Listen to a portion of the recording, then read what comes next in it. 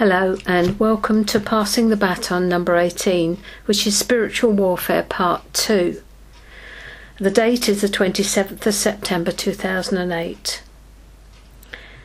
The role of the prophet in any generation is to turn the hearts of God's people back to Him.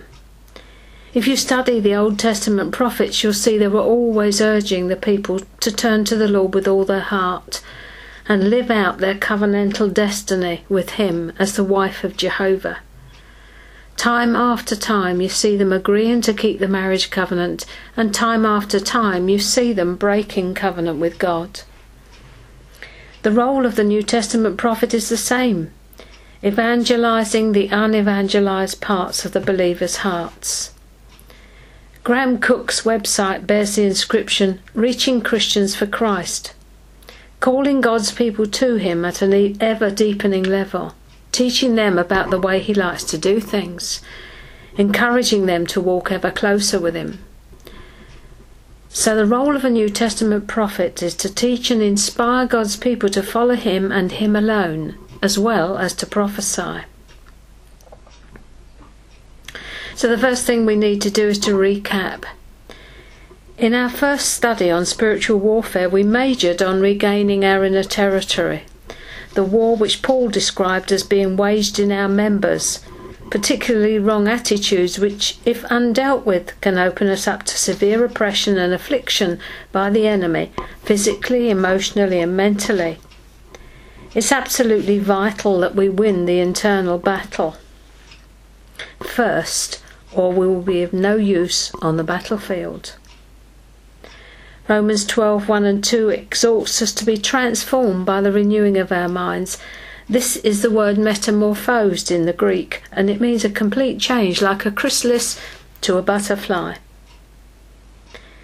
The enemy's strategy is to knock you out of the race, to do a kneecap job on you that will disable you from running and fighting.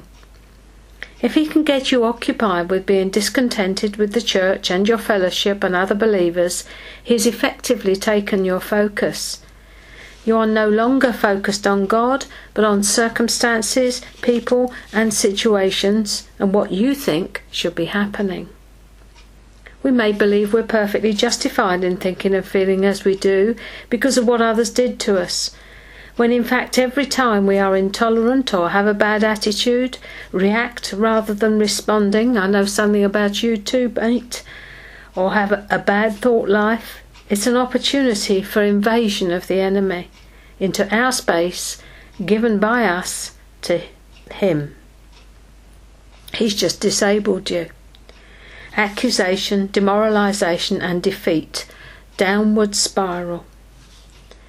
Many of us have probably never actually cleared out the attic space of our minds, which is where he maintains his strongholds over our thinking and therefore over our lives. And it's not so much an invasion as he's never been dislodged in the first place. We examined last time what warfare looked like in our everyday lives and circumstances, and saw that we're always in alignment or agreement with something, either God or the enemy. There's no in between. And the Bible speaks a lot about putting off the old man and putting on the new man. So what we're welcoming into our lives is really important in terms of maintaining the spiritual integrity that enables us to go up against the enemy when we need to. So last time we earthed our warfare in our everyday lives, circumstances and relationships, and saw how it worked out, and how our part in all this is to make quality choices, not to move with the opposition in the flesh, but to move in the spirit. When we do this, everything is offensive to the kingdom of darkness. We saw that it's our job as Christians to be an offence to the world, not an offence to people, but to the powers of darkness. We saw that every act of kindness is an act of warfare. Every time we don't retaliate when someone upsets us is warfare. Every time we show our love and kindness to our husband, our wife, our kids, other drivers on the road, the people in the supermarket, you name it, it's warfare. Every time we get to work on time and put in a good day's work without grumbling and complaining, that's warfare. The enemy hates marriage. He hates good relationships. He hates peace and tranquility. He's the author of chaos and confusion, spite, hatred, division, deception, and every evil work. God is unceasingly magnificent. We really have to get a hold of that. And we are the glorious eternal companion of this incredible King. While we're here on earth, we are his warrior bride. We're to share his throne for eternity. We're joint heirs. A joint heir can't work alone. They can only act in partnership with another. Heirs of God, joint heirs with Jesus. We should be constantly declaring, I am the highly favoured one of God. I am the glorious companion of a magnificent and incredible King. I believe we're coming into a time when the church is going to be in a payback situation. For everything the enemy has stolen from us, we're going to demand payback. Proverbs 6:30 and 31 says, a thief when he's found must pay back 7 times. However, to position ourselves for this is going to mean training. Right now, 1,000 of us probably couldn't take out one. We need to start to reverse that so that one can take out 1,000. Preparation is vital in order for us to take up our battle positions. There's an acceleration according to God's determined purpose for us. Without enduring the training, we'll miss the opportunity of a lifetime to make the enemy pay. There needs to be a mindset change about who we are, where we are, and who he is, as he reveals himself to us as the warrior king. We need to develop a determination to allow him to be Lord of the whole of our lives, not just a part. If we've settled for partial involvement, now is the time to rectify that and step forward fully into God's eternal purposes. For too long we've lived as though we're the tail and not the head. God didn't make us the tail. He made us the head in Christ. Everything we have, everything we are, is in him. In him is our righteousness. In him is our victory. In him is our peace. In him is our rest. In him is our joy. He is our peace. He is our rest. He is our joy. He is our strength. We are learning to live our lives in the unbounded confidence of who God wants to be for us in our current situation. Outside of him, there's nothing. He is life's summum bonum. He is our all-sufficiency. I had a recurring dream while I was preparing this session. In it, I was in a shopping mall demonstrating to the people there that they couldn't prepare a certain dessert without a specific ingredient, without which the dessert would have no substance. It actually wouldn't set. The ingredients looked the same, milk and pink powder, but one when mixed it wouldn't set, it just poured. The other ingredient when mixed had substance and it set. It was a bit like Angel Delight. The ingredients looked the same at a quick glance, but one wouldn't set, as I say, because it lacked the active setting ingredient. The people watching were not very interested, and I knew that I didn't have their attention because they stood some way away from me and I couldn't see their faces. Some even walked away. The night before the second occurrence of the dream, someone was going to bring us a cheesecake, but despite their best efforts, it had to be thrown away because they'd forgotten to put an ingredient in it and the dessert was useless. It wouldn't set. So she threw it away. I didn't think anything of this until I had the dream a second time that very night. As I prayed on the dream, I felt the Holy Spirit was saying to me, the active ingredient that will make this dessert set, that will give it substance, is me.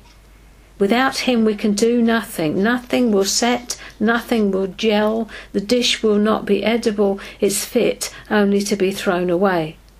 Jesus said, without me you can do nothing. That is nothing of eternal value. You can do things, but it'll be in your own strength and not the strength and power of Almighty God. Excuse the pun, but it's food for thought. Winky Pratney has adapted a poem that speaks to the bride's tendency towards being seduced away from the things of God towards the world, and it goes like this. The church and the world walked far apart on the changing shores of time, and the world was singing a chart's rock tune, but the church a hymn sublime. Come, give me your hand, called the laid-back world, and dance with me this day. But the love-cleansed church hid her blood-bought hand, and solemnly said, no way. I will not give you my hand at all, and I will not walk with you. Your way is the way of eternal death, and your words are all untrue. Ah, walk with me just a little way, said the world with insistent air. The space I'm at's a pleasant place, and the night-life is magic there. You've been battling with me for far too long, and let's face it, you've been so alone. Don't you think it's high time we called a truce, and you found some place here for a home? Your life is so narrow and thorny and tough. See how mine runs so easy and smooth. Why be so repressive and out of it? In the finest circles I move.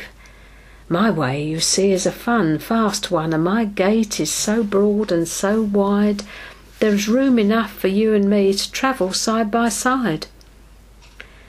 Half shyly the church approached the world and gave him her hand of snow, and the fake world grasped it and drew her close and whispered in accents low, your dress is too simple to please my taste.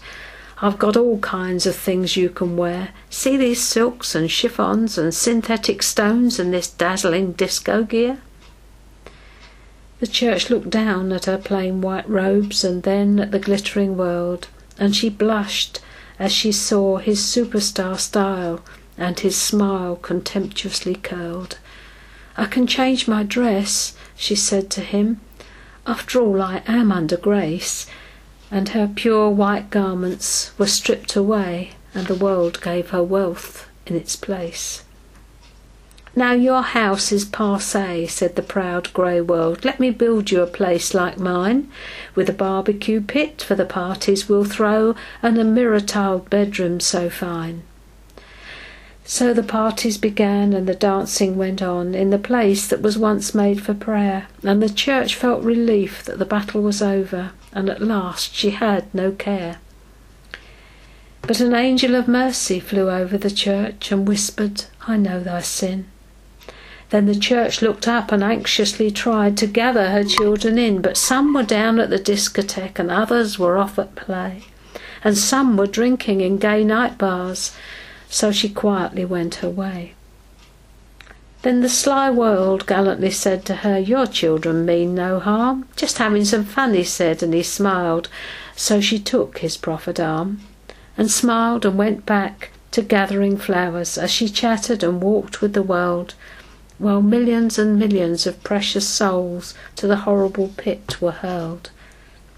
Then the church sat down in her ease and said, I am rich and in goods increased. I have nothing to need and nothing to do but to laugh and to dance and to feast. And the sly world heard her and laughed within, and mockingly said aside, the church has fallen, the beautiful church, and her shame is her boast and her pride. A voice came down from the hush of heaven from him who sat on the throne. I know your works and what you have said, and I know that you have not known. You are poor and blind and naked and sick, with pride and ruin enthralled, the expectant bride of a heavenly groom, now the hooker of all the world. That's a shortened version of the poem, but it makes the point, I think. For those of you who aren't familiar with American English, a hooker is a prostitute. The enemy isn't silly. He knows that he doesn't have to fight the bride. All he has to do is draw her away, to seduce her, romance her with the things of the world, to cause her to dress, to seek after and desire the things the world admires and pursues. As she runs this way, she's drawn away to someone or something other than her bridegroom.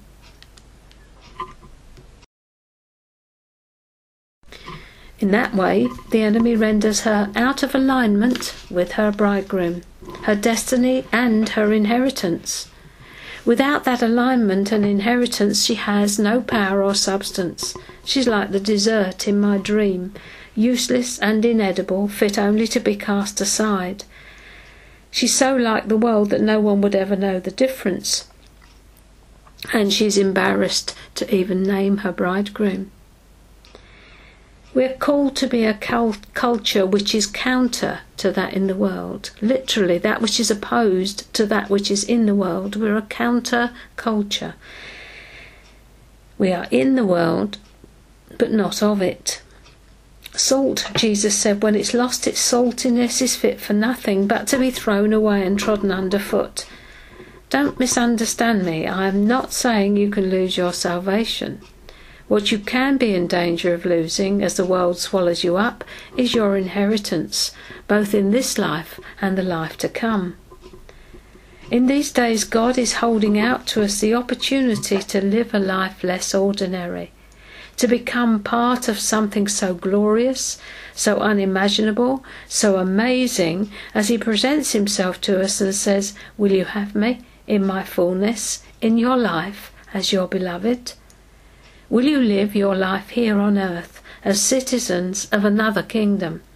Will you be ambassadors for me in a country which is not your home?"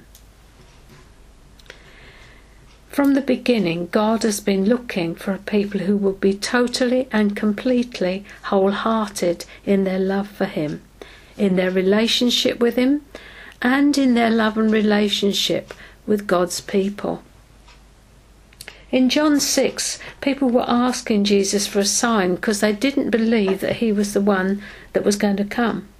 We do exactly the same thing. In John 6:41, people started grumbling about him and his words, that he was only Joseph's son, and who really did he think he was?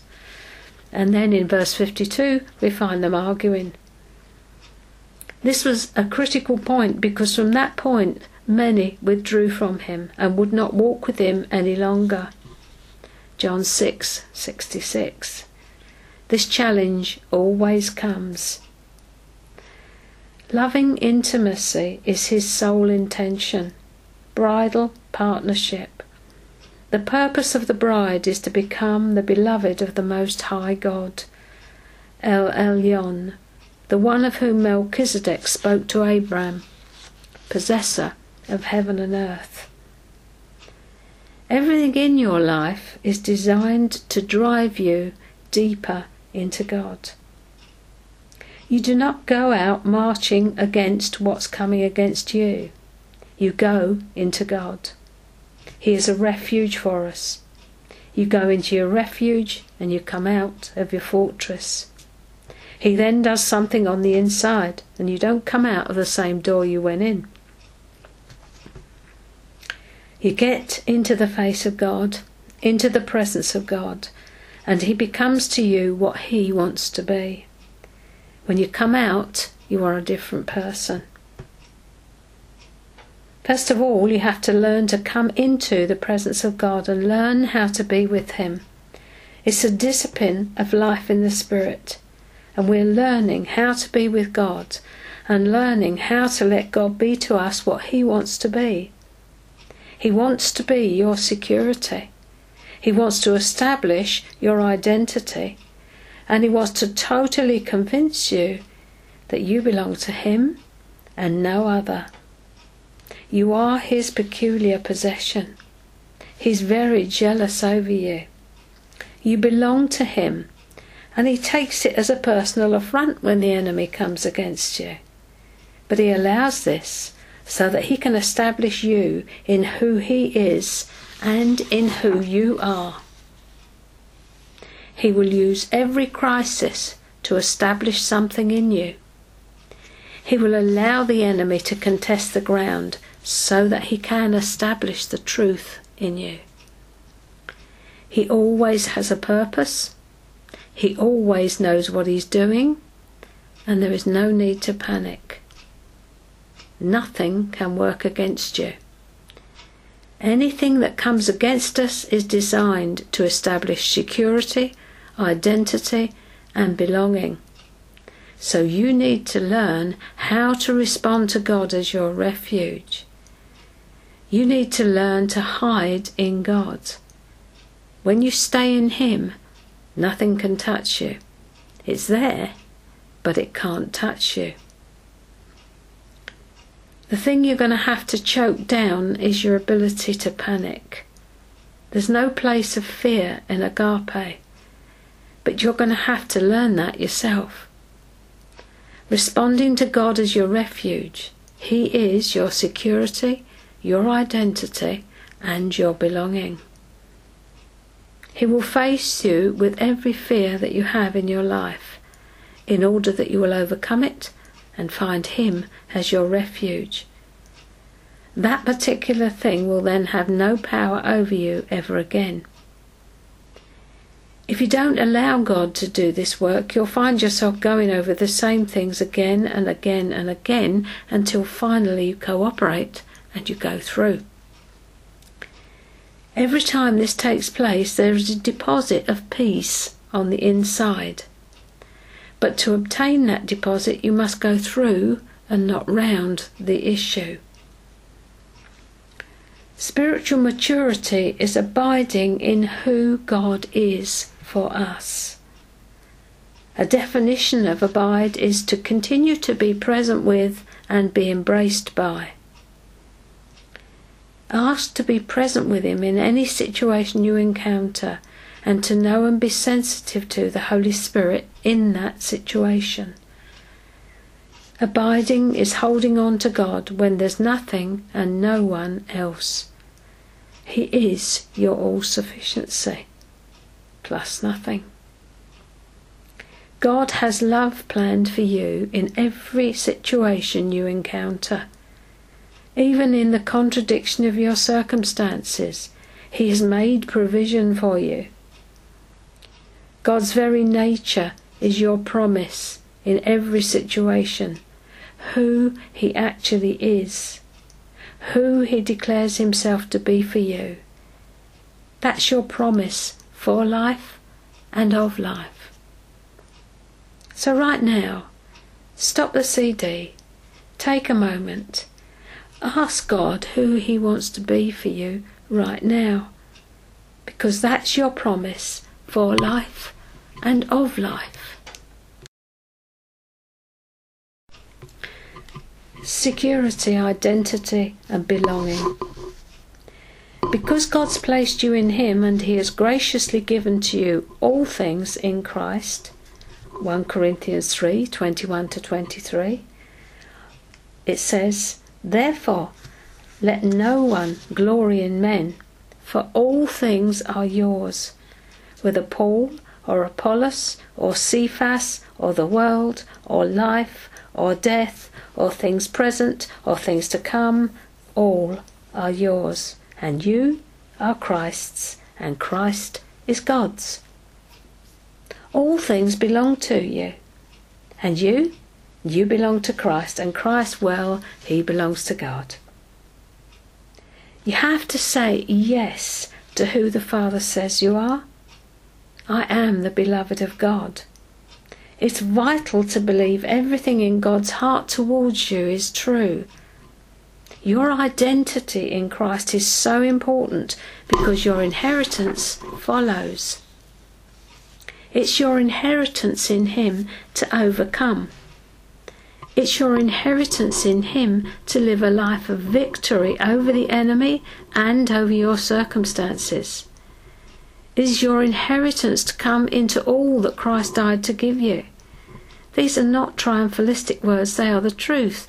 The enemy has consistently blinded the church to who she is. The glorious, eternal companion of an incredible king. She is a woman of destiny. She's his woman. We were chosen from before the foundation of the world to receive a royal inheritance, to be seated in heavenly places in Christ Jesus. The Holy Spirit is releasing eye salve for us to see and understand who and whose we are, and who we are, and also where we are positionally. When the eyes of our heart become enlightened, our sensitivity to the Holy Spirit enables our inner eye of the Spirit to see what God is saying. Let's stop waiting for God to do something. He's already done it. Let's stop looking for the next wave, the next move of God's Spirit, and start living in the reality of what is already ours. You are in Christ. The romance has begun. Find your place in it. The next move is yours. Everything in Christ is yes and amen. So what's your problem? As you continue to press into God, expressing your confidence in Him and telling Him who He is, you will find that the spirit of wisdom and revelation in the knowledge of Him will become yours, experientially. Everything you experience should result in a deposit within you. If you've gone through something and not received that deposit within you, guess what? You're going to have to go through it again. God is always placing treasure within us, always adding to our internal storehouse. The trouble is with some of us, we lack the ability to stick with it. I prayed for years as a young Christian for the gift of what I called then stickability. The gift of staying the course, pressing in when everything looked contrary, trusting God, telling Him He was going to come through for me because of who He is. I haven't stopped doing that. We have to develop a mindset that says, I'm in this for the long haul, not the short sprint. We live in a world of instant gratification. If we can't have it now, we don't want it, whatever it is. There is a real need for the body of Christ to develop stability and stickability in their dealings with Almighty God. It's like and I will not let you go unless you bless me or until you bless me mentality. The Jacob syndrome. Determine this day that you're going to stay the course, whatever it costs. We can see from the history of Israel that she never learned her lessons. She learned nothing from being in slavery for 400 years. She learned nothing from being in captivity or carried away in the 5 cycles of discipline. Her rebellion against God and her disobedience consistently resulted in defeat. Time and again she was overtaken by her enemies. Indeed, she was given over to her enemies by the Lord. But her obstinacy and rebellion always prevented her from gaining her freedom and her inheritance. What a tragedy. It's a terrible thing that largely she will not see or recognize her Messiah even now until she goes through the great tribulation which is to come upon the earth. Stubbornness, recalcitrance and rebellion are not virtues, though to hear some talk you would think they are. Never be proud of your rebellion against God. We cannot qualify to become warriors if we remain resistant to Him and His wooing. God will not allow it. He does this out of love for us, because if He allowed us to go onto the battlefield in that state, we would be annihilated. Rebellion, you see, makes us vulnerable to the enemy in a warfare situation.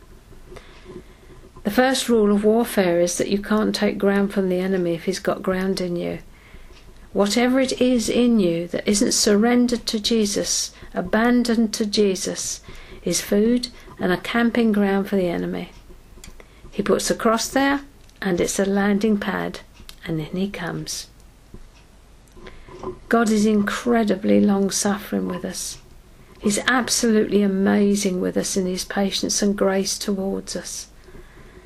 The very least thing we can do is to develop an attitude of gratitude towards him for his grace towards us. Beloved, whatever your understanding of being a Christian and part of the church is, I think it's about to change radically.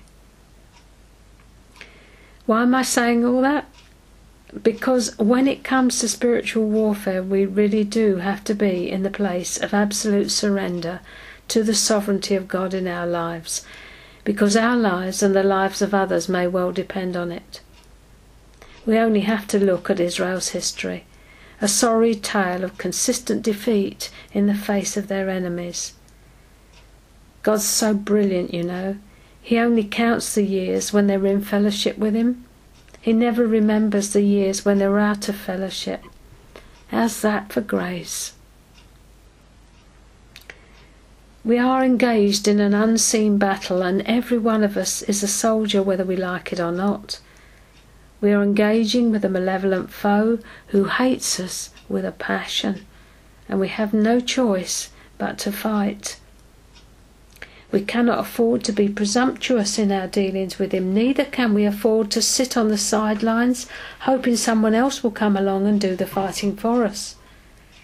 We're all called to be at least foot soldiers, if nothing else.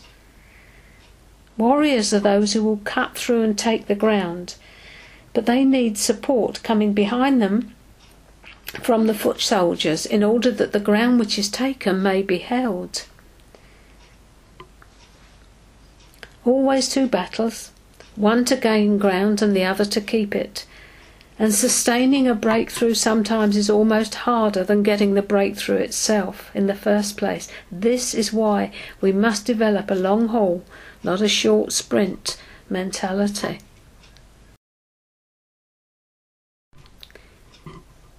Never allow yourself to be drawn into the human element of the drama that is being worked out around you. Circumstances will come to cause you to shake, rattle and roll. Their purpose is to dislodge you from the place God has put you in Christ. The enemy can't touch you while you remain in your secret place. So the whole of his warfare against you is to get you out of there by any means. He will provoke you to get involved with personalities, with gossip, with personal opinion and the observations of the natural eye. Isaiah said that Messiah would not judge by the seeing of the eye or the hearing of the ear. And as he is, so are we in this world. That's Isaiah 11:3 and 4 and 1 John 4:17. We have to look beyond the circumstances and situations in which we find ourselves to get a heavenly perspective. We learn to withdraw into God and ask questions like, what's the conversation in heaven about this situation? Remember, Jesus will be interceding for us long before we get there. He ever lives to make intercession for us. Nothing is coming as a surprise to him. So, Father, what's my part in this? How do I pray? Do I say it or pray it? The dialogue begins in your spirit, man. Your soul, on the other hand, always reacts, knee-jerk, fires from the hip. Your spirit always responds, because your spirit is always at peace. Your soul is always feeling something. I don't feel like this. I feel tired. I feel this. I feel that. When you're in your soul, you get attacked in your mind. And the enemy wants you in your soul because if he can get you out of your spirit, out of your place of abiding, into your soul, he can touch you and bring you down. This is his hunting ground. Your soul is your mind, your emotions and your will. So he'll try to touch your mind, he'll try to touch your emotions, and as a result, a lot of the time you don't feel like doing anything. He'll just get you out of your spirit, into your soul, and effectively knock you out of the battle and out of the race. Your spirit only ever sees God. Your soul sees everything and reacts to everything. It has an opinion about absolutely everything. Your soul is like Martha, and your spirit is like Mary. Martha was distracted by so many things. Mary was just resting in the presence of God. Rest and peace are both weapons. Jesus said, "My peace I give you. Not as the world gives, give I you." His peace builds a bypass round our understanding.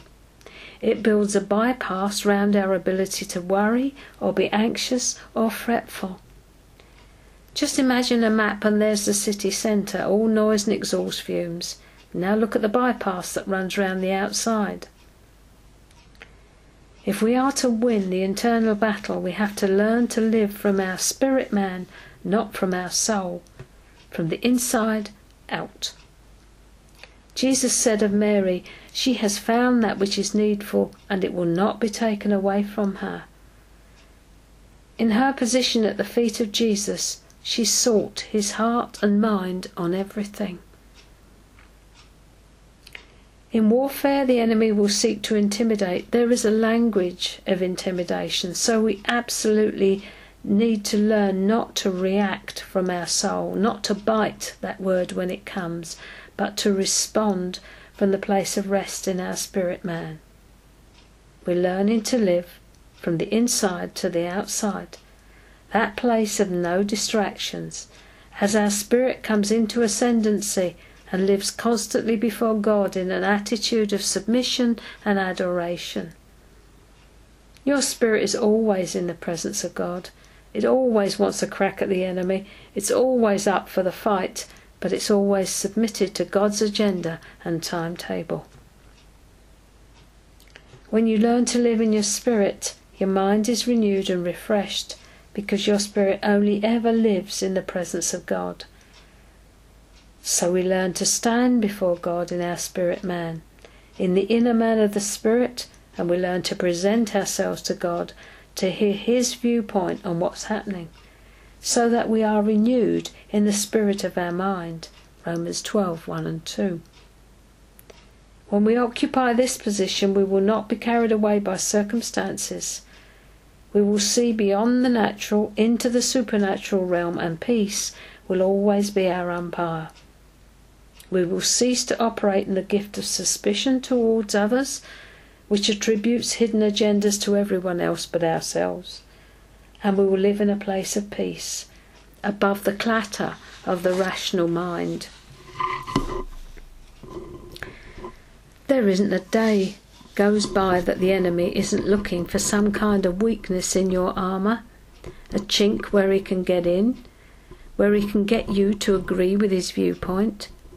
So you have to learn to live your life in like day-tight compartments, as Cooke calls them, living one day at a time, keeping those accounts short, using 1 John 1:9, confessing your sins daily at least, being active in God, reviewing your day, seeing how you could have said and done things differently, getting God's viewpoint. The Holy Spirit loves to be your tutor. When you lose it with your husband or your wife or the boss or the kids or other drivers on the road or whoever, apologise to God and apologise to them if you can. Doesn't matter about who was right and who was wrong. God will vindicate you. Give no place to the devil. This is what it means.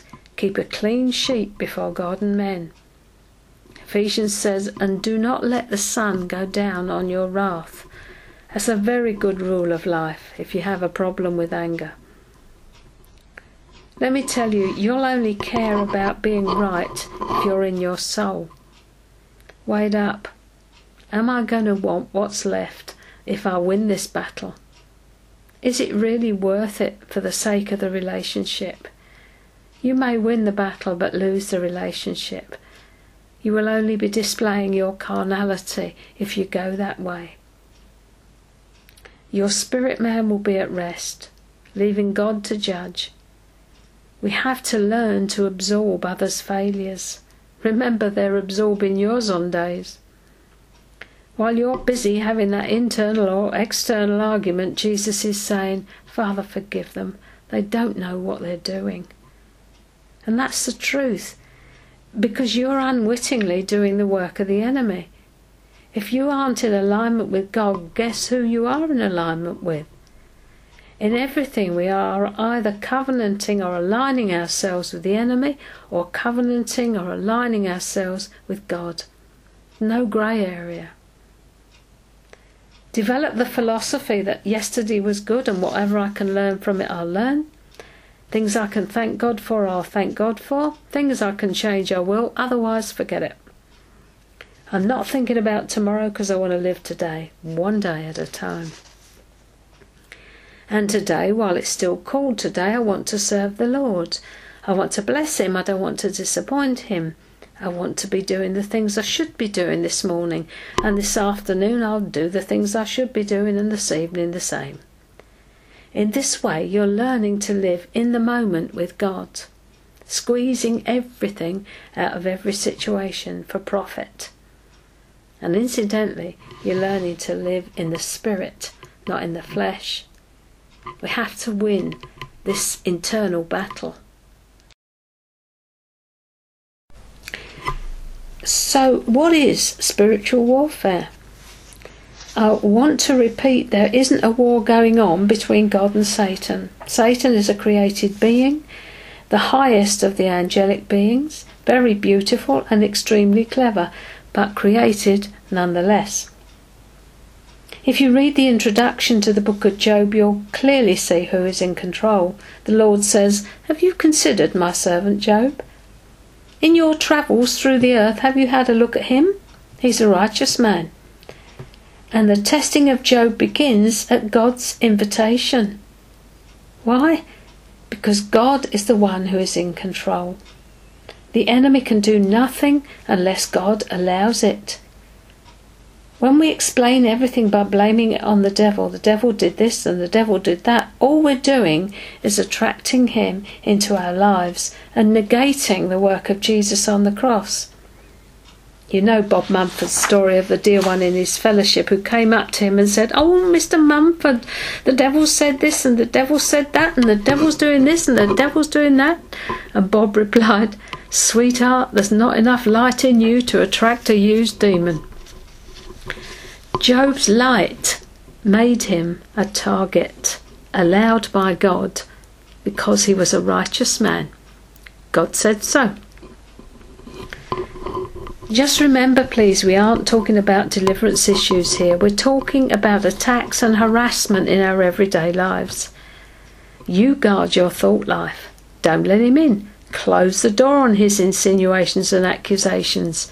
Don't buy the lie about yourself or other people. Seek heaven's viewpoint. God is the one who's in control and who is allowing the enemy access to you, and he has a purpose in this, that you might see maybe that what you are thinking and or doing is putting you in the enemy's camp, not God's. Proverbs 4:23 says, "Guard your heart with all diligence, for out of it is the wellspring of life."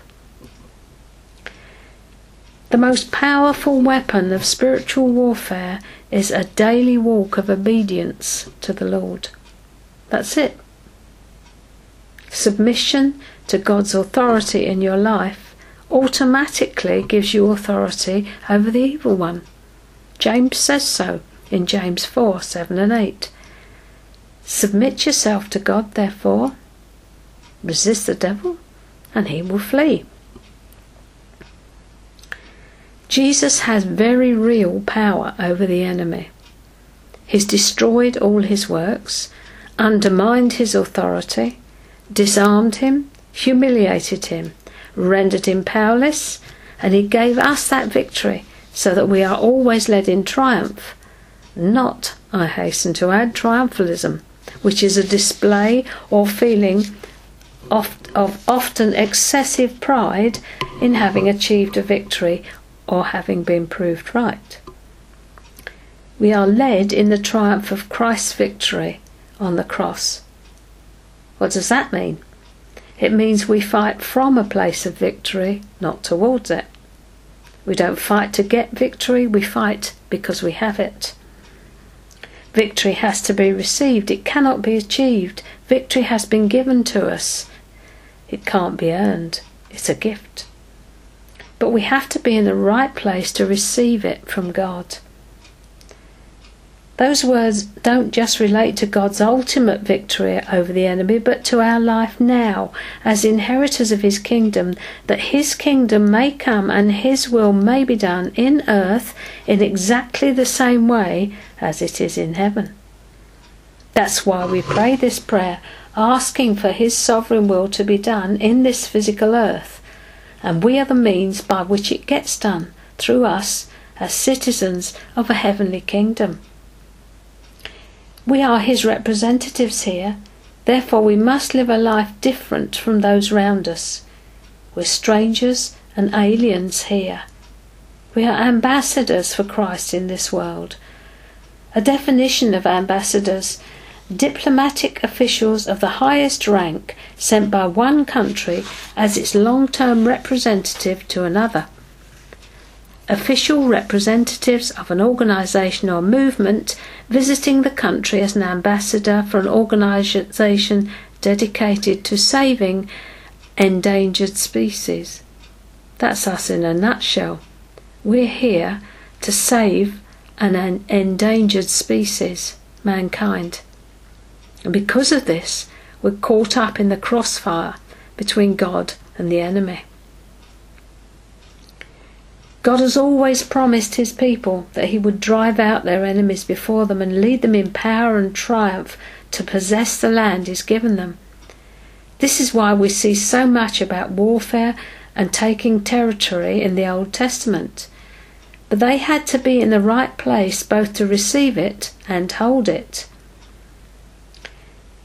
Israel was commanded to destroy everything in their path, or it would destroy them. They never achieved this, and as a result they lost what had been given to them. It slipped from their fingers. To this day they're still fighting for the right to stay in the physical land they never wholly possessed and thus lost. Unlike Israel, the land we are to possess and hold is our inner territory. This is why we have the ministry of the Holy Spirit, who is the minister of the interior, our interior, to enable us to regain that which was lost at the fall and keep it. This is our primary area of warfare. As we saw before, if we cannot rule our own spirit, we cannot engage with the enemy, because you cannot take ground from the enemy if he has ground in you. Basic, fundamental, number 1 rule of warfare. And rule number 2, don't get drawn into the human element of what is happening around you. Seek to find out God's perspective on what's occurring. Find out what the Father and Jesus are saying. What's the conversation in heaven about this?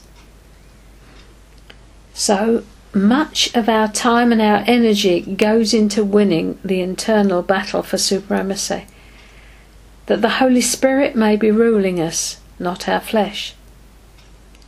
Surrender to God isn't something you do once. Time and again he will face you with choices. Submit to God.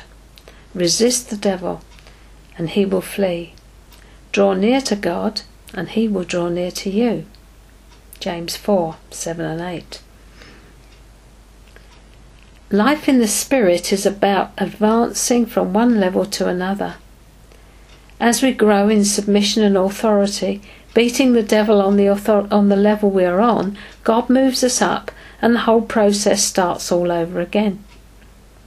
Everything takes us further into the heart of the one who loves us to distraction. He's so careful with us. He will not take us on until he's satisfied with our progress and growth. He doesn't measure time, he measures growth. He will not expose us to anything that isn't necessary for our welfare and growth. He sets a jealous guard over us. Submission to his authority and rule in our lives is a prerequisite of real warfare, or you'll find yourself becoming an unnecessary casualty.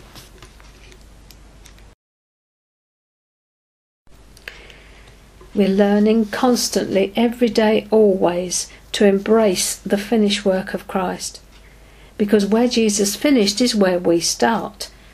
We're saved, we're being saved, and we will be saved. The rebirth is just the start of our journey into the heart and purposes of God and the fullness of what Jesus won for us on the cross. 1 John 3:8 says, "For this purpose the Son of God was manifested, that he might destroy the works of the devil." Jesus submitted to the cross in order to destroy all the works of the devil and undermine his authority. Colossians 2:15, "Having disarmed principalities and powers, he made a public spectacle of them, triumph over them in it." Jesus disarmed the enemy and made a public display of him in triumph. Hebrews 2:14, "Inasmuch then as the children have partaken of flesh and blood, he himself likewise shared in the same, that through death he might destroy him who had the power of death, that is the devil." Jesus has rendered the enemy powerless. That means he's brought to nothing, made of no effect, his power against believers. 1 Corinthians 15:57, "But thanks be to God who gives us the victory through our Lord Jesus Christ." It's God who gives us the victory in Christ. You don't get it yourself, it's a gift. Otherwise it would be works, not grace. 2 Corinthians 2:14, "Now thanks be to God who always leads us in triumph in Christ, and through us diffuses the fragrance of his knowledge in every place." God always leads us in triumph in Christ. Why do we have to fight then? If it's all ours, if it's all done, what's all this battle stuff about? To understand that, we have to see that God hasn't changed in the way that he does things. In the Old Testament, we continually see him telling the children of Israel, "I have given these things into your hand," and then they had to go out and fight for it. The territory they fought over was literal ground. Ours is always the internal battle, flesh versus spirit. "The battle is mine, I am the warrior king, Lord of Sabaoth. Go in and possess." He promised them the land of Canaan, houses they hadn't built, vines they hadn't planted, and wells they hadn't dug. But when they got over the Jordan, they had to fight. It seems paradoxical. On one hand, the land is being given to them. On the other, they have to fight for it. On the one hand, we are in Christ and the victory is his. On the other, we're in a battle and we have to fight on days. And the biggest battle we will have is always with our own carnality. Until that's subdued, we cannot go out against the enemy. God promises Abraham the land of Canaan, and in due time the Israelites cross over the river to take possession. It's interesting that the Bible freely admits that the land belonged in the natural to someone else, the Canaanites, but it was God's to apportion. He is the one great territorial spirit, and it was his good pleasure to give it to them. Their task was to possess the land. Joshua at Jericho, "I have given it into your hands," God says. They have to do the pot, the trumpet, and the marching in silence, and finally the shout for the walls to fall. They also had to put to death everything and everyone inside the city. We have to fight. Everything has been given to us in Christ, but just as possession of the land depended on Israel's responses, so possession of everything Jesus won for us on the cross is governed by our responses. Their role was active, not passive, and so is ours. The fullness won't jump into our laps. God acted on their behalf as they loved him, were loyal and obedient to him, and moved forward in response to his word. All the time they were loyal to God as that one master they were winning. When they changed their allegiance, disaster struck them. Jesus draws the same connection between loyalty and love in John 14:15. If you love me, you will keep my commandments. A quick read of the book of Judges shows how God gives his people victory when they're in alignment with him. Time and again, Israel turned away from the Lord and worshipped other gods and followed the customs of the people round them. But when they cried out to the Lord, he sent judges among them, raised up for that specific purpose of warfare, to enable them to defeat their foes and live at peace. It says in the beginning of the book of Judges that God left Israel enemies in order that they might learn to fight, because this generation had no knowledge of warfare. Judges 2:10. When all that generation had been gathered to their fathers, another generation arose after them who did not know the Lord, nor the work he had done for Israel. And Judges 3:1 and 2. Now these are the nations which the Lord left, that he might test Israel by them. That is, all who had not experienced any of the wars in Canaan. This was only so that the generations of the children of Israel might be taught to know war, at least those who had not formerly known it. This is the love, goodness, and kindness of God in operation. He knows they live in a fallen world and they would need to be able to defend themselves from outside attack. And he constantly gave Israel the opportunity to learn to walk with him properly. Every act of the enemy is an act of war to get you out of the spirit and into the flesh, into your natural thinking. Every single thing he does is towards that end, that he might accuse you. Every act of God is designed to keep you in the spirit, in the covenant care of your God. The battle we're talking about is the age-old battle of the flesh versus the spirit. In deliverance, everything we have to fight for, to get and fight to hold. One battle to get free, another battle to stay free. We can't rest in the fact that we've won in a particular area. Those of you who know me know that I was drinking heavily when I was saved, and I was dry for 10 years. Then the whole thing started all over again. It was at that point that I realised I had to hold the ground that God had given me, because the enemy was prowling around, seeking to take it back again. And he just waited his time to take that ground and move in. Be sober, be vigilant, for your adversary, the devil, walks about, seeking whom he may devour. One battle to get free, another battle to stay free. And incidentally, sober there's not talking about drink, as you well know.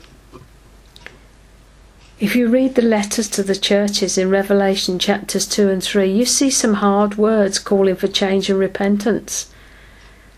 Why? So that the churches will be overcomers.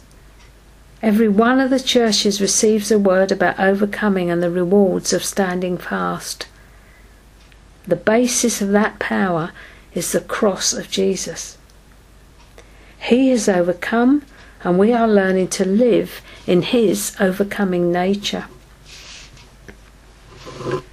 So we embrace his finished work, and we say like Paul, "Thanks be to God who always leads us in triumph in Christ." Thanks be to God who gives us this victory in Christ. This is not a tub-thumping, triumphalistic, knee-jerking, charismatic response.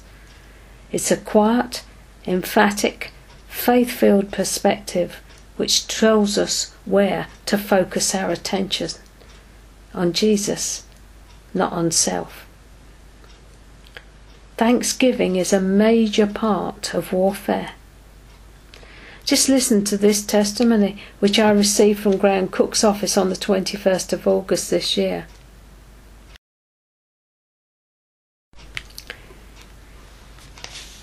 Just before our son left for Iraq, we listened to Graham teach about the power of personal worship, thanksgiving and praise.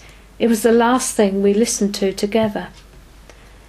Forrest felt led to send his son his guitar, not knowing if it would even get to him, but it did.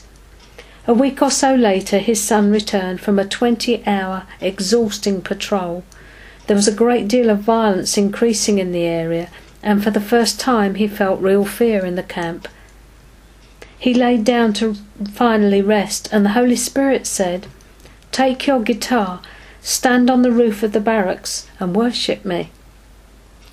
The son desperately wanted just to sleep, so he tried to ignore it, but the Spirit became more persistent and yet had such a kind tone. He remembered that Graham said that God was the kindest person he'd ever met, and decided it must be God. He got his guitar and went up on the roof, feeling a bit foolish, but he began to worship. Suddenly he could actually see angels with his natural eyes. While he'd been raised in a spirit-filled household, he'd never had anything even close to this happen. The angels were in a fierce battle with demons over the camp. The more he worshipped, the more peaceful he became. And he suddenly remembered what Graham had said: rest and worship are weapons. Apparently he worshipped for about 2 hours, all the while watching the battle about 100 feet above the camp. The angels prevailed and the demons fled. He sensed a tangible peace, and the Holy Spirit simply whispered, "Thanks, son. Thanks for coming up here."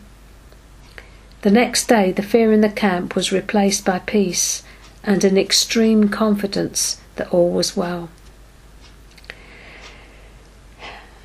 Do we need any more proof about the fact that thanksgiving, praise and worship is vital when the enemy attacks? This is what our role on earth is, being a force for good, touching heaven, touching earth, ambassadors for Christ. Beloved, we have a job to do. When we know we're under attack, we have to learn to retreat into God and to give Him thanksgiving, praise and worship. You aren't giving thanks for what you're experiencing. You're giving thanks for the fact that He is with you in it. This is why Paul says in Thessalonians, "Give thanks in all circumstances, for this is the will of God for you." So what do we do when we suspect we're under attack? The first thing is that we need to establish that we are being attacked, and we do this by asking the Lord a few questions. Those of you with us at the first teaching on warfare will be familiar with these.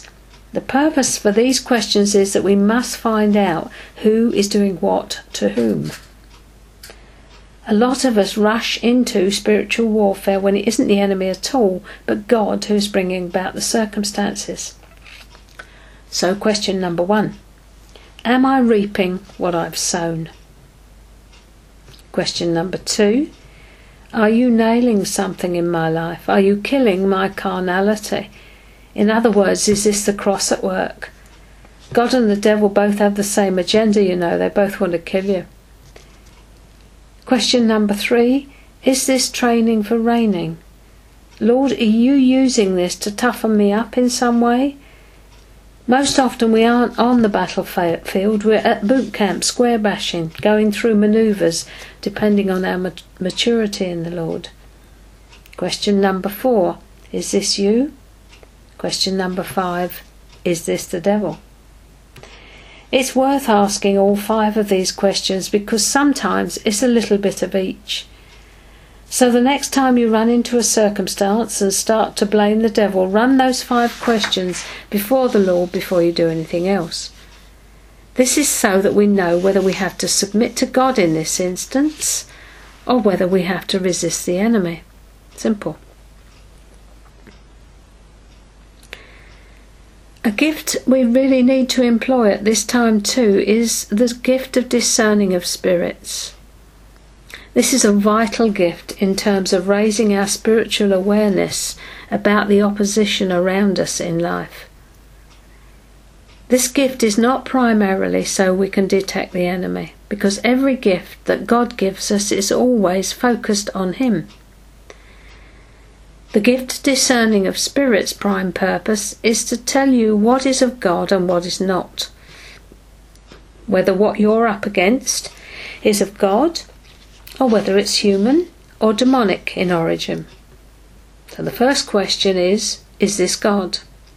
We are not discerning demons. The gift of discerning of spirits is that we know if this is God. We focus on God always. If you can't discern God, the next thing the gift will tell you is if this is human opposition. And the last thing you're left with by a process of elimination is, well, it's got to be the enemy. Sometimes, as I said, things happen and everyone is quick to blame it on a demon. Sometimes you have to know what's the hand of God, what's the hand of people, and what is the hand of the enemy.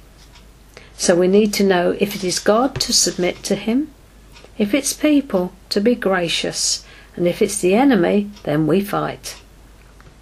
In this way, we don't end up fighting the wrong thing. We don't end up trying to bind the cross or getting cross with people, or binding people even, or demonising the people round us. But we actually know this is a demon because by a process of elimination we have discovered this is the case. Sometimes the Holy Spirit enables you to short-circuit all of this and you know instinctively this is the work of the enemy. But don't just go out there and assume that everything is demonic that's against you, because it's simply not true. So having established that you are in fact under attack, the first thing is to come and submit your life to God afresh. If you aren't sure when you last submitted, go back to the last place of surrender and stand there and ask Him if there's anything that you haven't done which He asks you to do. The most powerful weapon of spiritual warfare is that daily walk of obedience to the Lord. That's it. There is just no substitute.